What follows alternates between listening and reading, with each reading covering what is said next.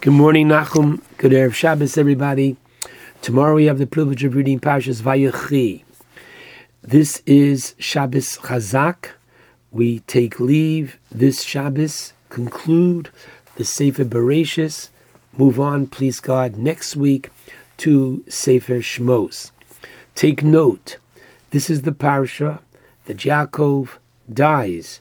And what's the name of the parsha? Vayechi. And Yaakov lived. This is very, very powerful. If you turn and open up your Chumash to the very end of chapter Memtes 49, it happens to be the last pasuk. The Torah says, Vayichal Yaakov l'tzavos bonav. Yaakov completed, finished, extending to his children the last will and testament. And what does it say? Vayesov raglov elamita. He drew his feet onto the bed.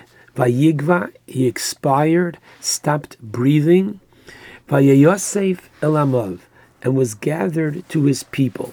Two very interesting observations. Number one, Rashi points out in quoting the Gemara in Tanis 5b that Umisa lo nemra, the Torah does not mention the obvious that Yaakov died.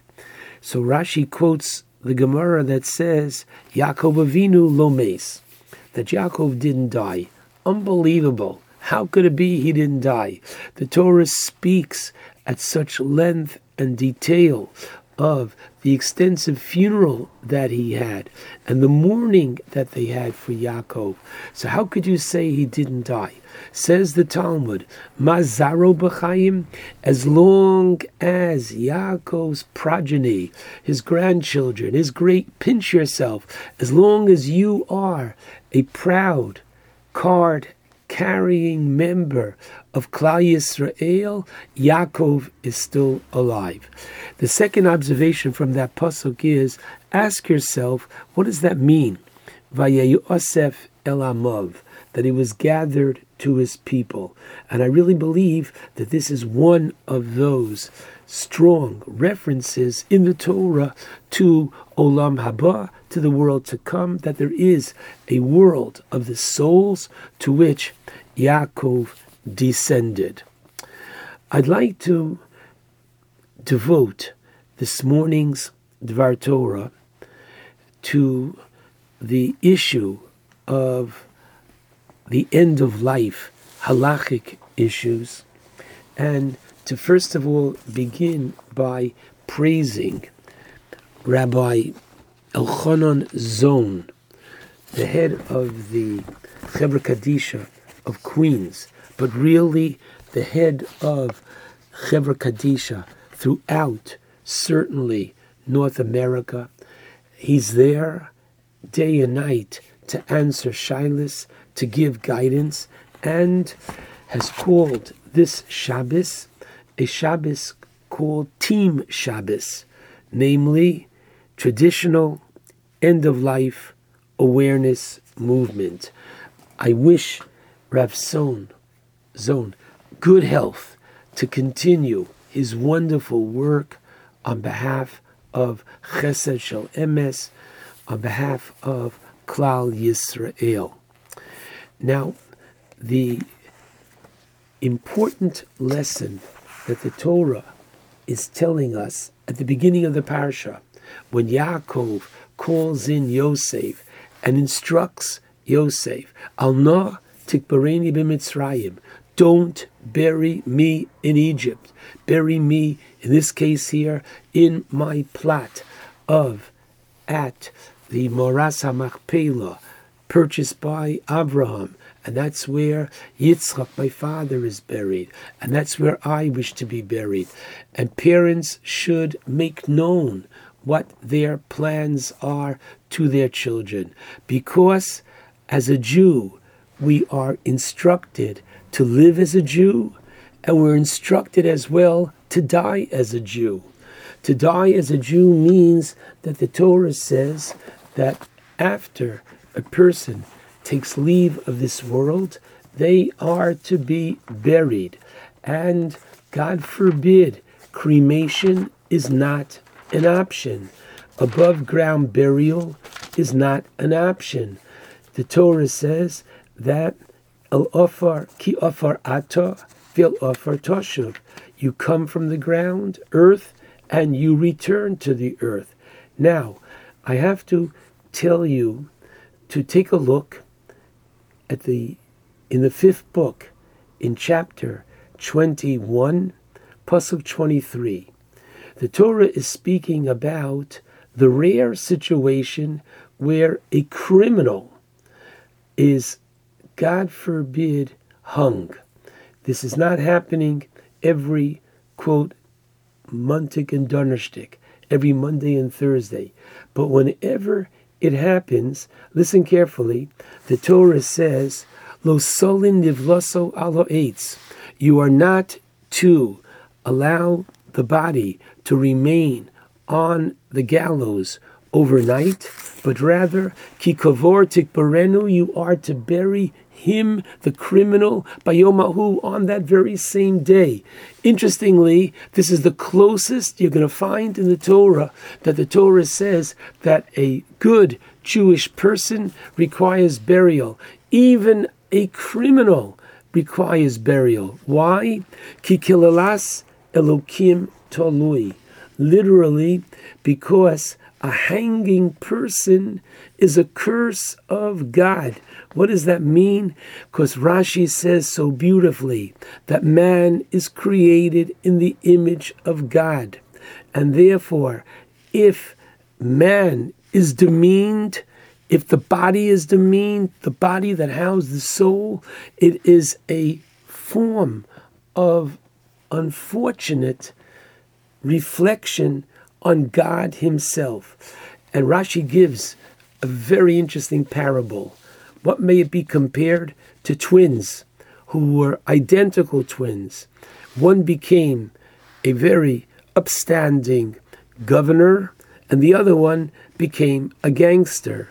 And unfortunately, they caught the gangster and they hung him. Whoever saw that person hung said, oh, the governor is being hung. Similarly, the same thing here. Man is created in the image of God. And so, man has sanctity.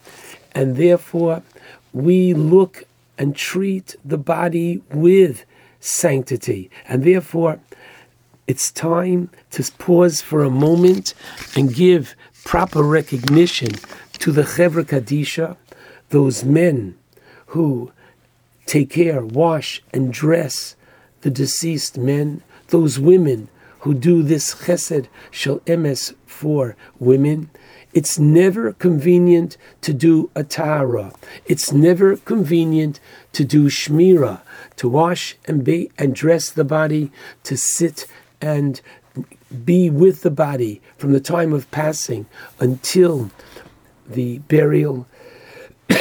But this is a very special mitzvah, and we applaud those individuals who volunteer and do this mitzvah. What emerges from this parsha is the sanctity of life. And we live in a time that unfortunately life is judged as quality of life. Namely, can a person use the smartphone? Can he or she conduct themselves on the computer? If not, oh my goodness, what good are they? What kind of a quality of life if they can't give you their social security number and they don't necessarily recognize their children? God forbid, it should never happen, right? And what happens in such a situation?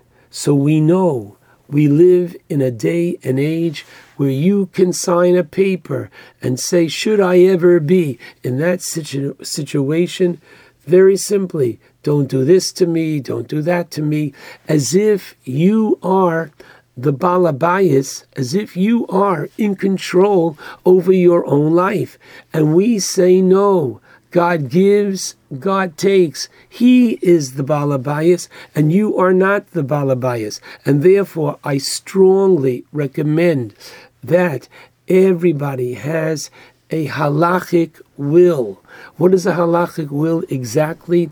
It designates one family member, because otherwise I've seen it too many times in my rabbinic practice, how children, everybody means well, will fight among themselves, and oftentimes very bitterly, each one only meaning well for their loved one, for their parent. But should we do this? Should we not do that? And why mucha? And why put them through difficulty? So you designate a child, one to be the one to make decisions, together with and in consultation with your rabbi, with a rabbi that you know, a rabbi that you trust, a rabbi that you've had dealings with all the years. And if not, do your homework. Don't go to the phone book and necessarily pick out a rabbi, but go and find out someone who is knowledgeable and compassionate, and that's the individual that you want helping to make the right decisions, because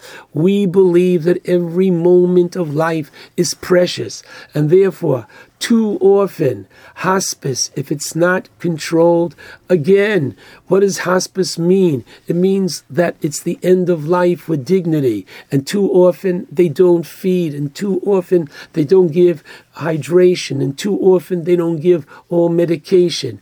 And unfortunately, what they are doing is they're hastening the time of death. It might be with dignity because they're giving the person a lot of morphine. But unfortunately, what's happening is this is against Torah law, where every moment of life is precious, and therefore you need a halachic living will.